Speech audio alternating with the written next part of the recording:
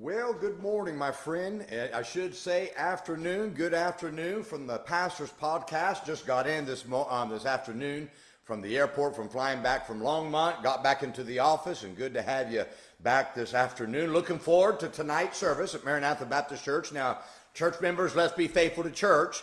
Don't let the storms scare you off. We're going to be okay.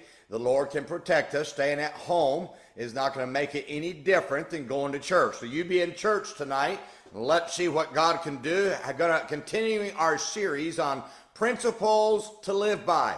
And I'd encourage you, you come. You be a part of the services tonight. Let's have a great service, would you? And wherever you are, if you're watching me, whatever, you make sure that you go to your church services on a Wednesday night. Nothing worse than a pastor preparing to do a Bible study to help people, and then the people don't show up. That's not being fair to the pastor, and you need to go. We can never get too much Bible. The world is pounding us, and we need to be in church. So I'd encourage you, make sure you're in your Wednesday night midweek service, wherever you are. You be there, and let's ask God to do something mighty in our services, especially here, Maranatha Baptist Church. Looking forward to that. Now, I want to talk to you this afternoon about the word instability. James chapter 1, verse 8 says, a double-minded man is unstable, notice this, in all his ways. Now, if you've ever driven a vehicle with a tire out of balance, you'll know the difficulty, that wobble that the tire causes. It makes that wheel to shake. The out of balance makes the trip less enjoyable, makes you work harder to drive, wears you out, makes you feel like your car's unstable. It's just not an enjoyable trip because that tire is just wobbling. It's out of balance. Now, when God says that a double-minded man is unstable, God's saying this. He's saying several things about this man. He's saying that the double-minded man is unbalanced. He's unreliable. He's insecure. He's inconsistent. He's unreliable. That's all the words. In other words, when you look at the double-minded man, God's simply saying this man can't make up his mind. He's very wobbly, if you want to put it that way, in everything that they do. They're good one day, they're something else. They're wobbly, they're double-minded, and it results in instability. Now, instability in life is the result of an individual being double-minded. When you get a person who stops being double-minded, you will find that person's ways become very clear. They're precise, not only for the individual, but also for all of those who look on the life of that individual. Now, when a person stops being double-minded, they become a reliable person who is consistent in what they do and believe. Now, I want to share a couple thoughts about this thing about instability and being double-minded. First, you can't run in two worlds and expect stability in your life. You can't play in the world and serve God at the same time. The reason many believers struggle is because they have never chosen to serve God with their entire being and life. Likewise, a person who can't make up their mind about serving God full-time becomes unstable.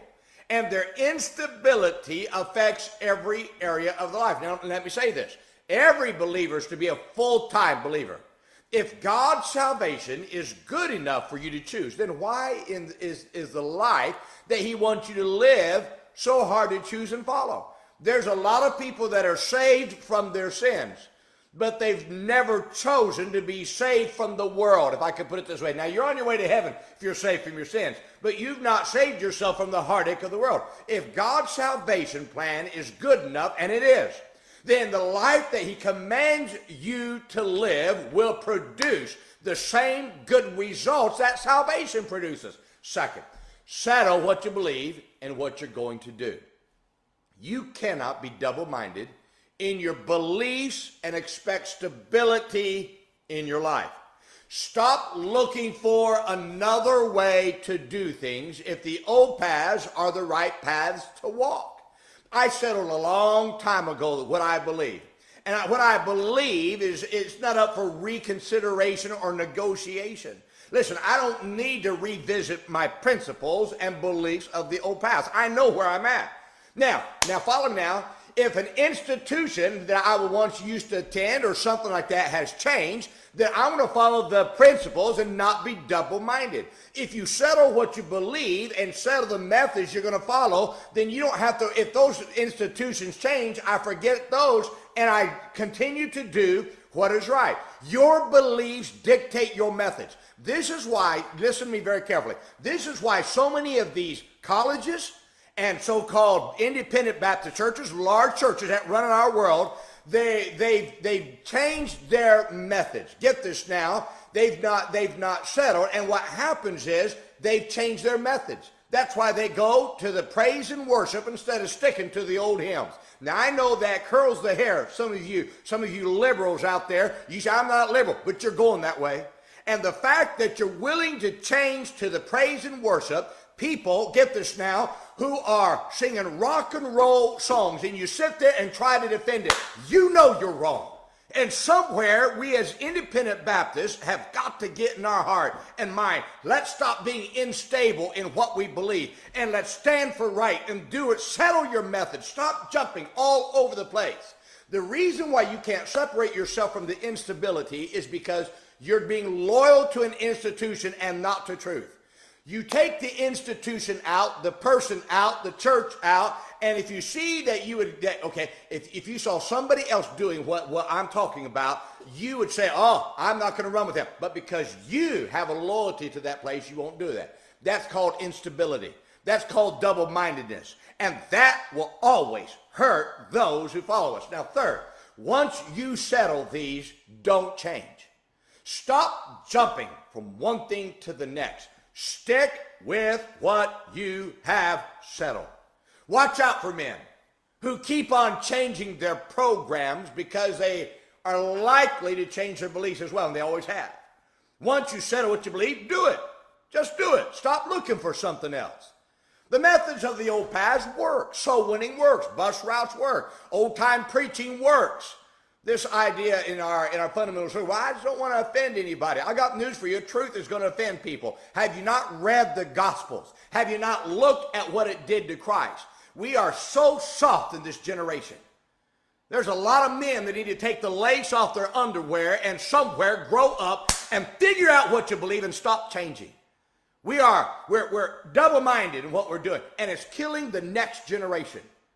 We're letting men who preach for Southern Baptist back in our pulpits, and that's wrong. Men who use the ESV, who preach for churches that use the ESV back in our pulpits, and that's wrong. And somewhere we've got to stop trying to be in the buddy system, and let's buddy up with truth. Let truth decide what we do. And when you get that settled and you stick with it, the double-mindedness leaves, and the focus happens. And people will gather around stability because the world is unstable. My friend, listen to me.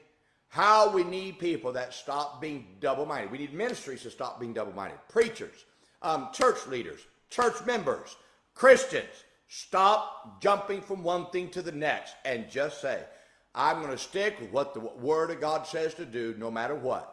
And when you do that, you'll find stability, which breeds security in all of those who follow you. Boy, what a world to live in when you have that. Well, my friend, I hope this helps you out today. Now, make sure you're faithful to church tonight. And remember, be good to everyone. Everyone's having a tough time. Have a great day, my friend.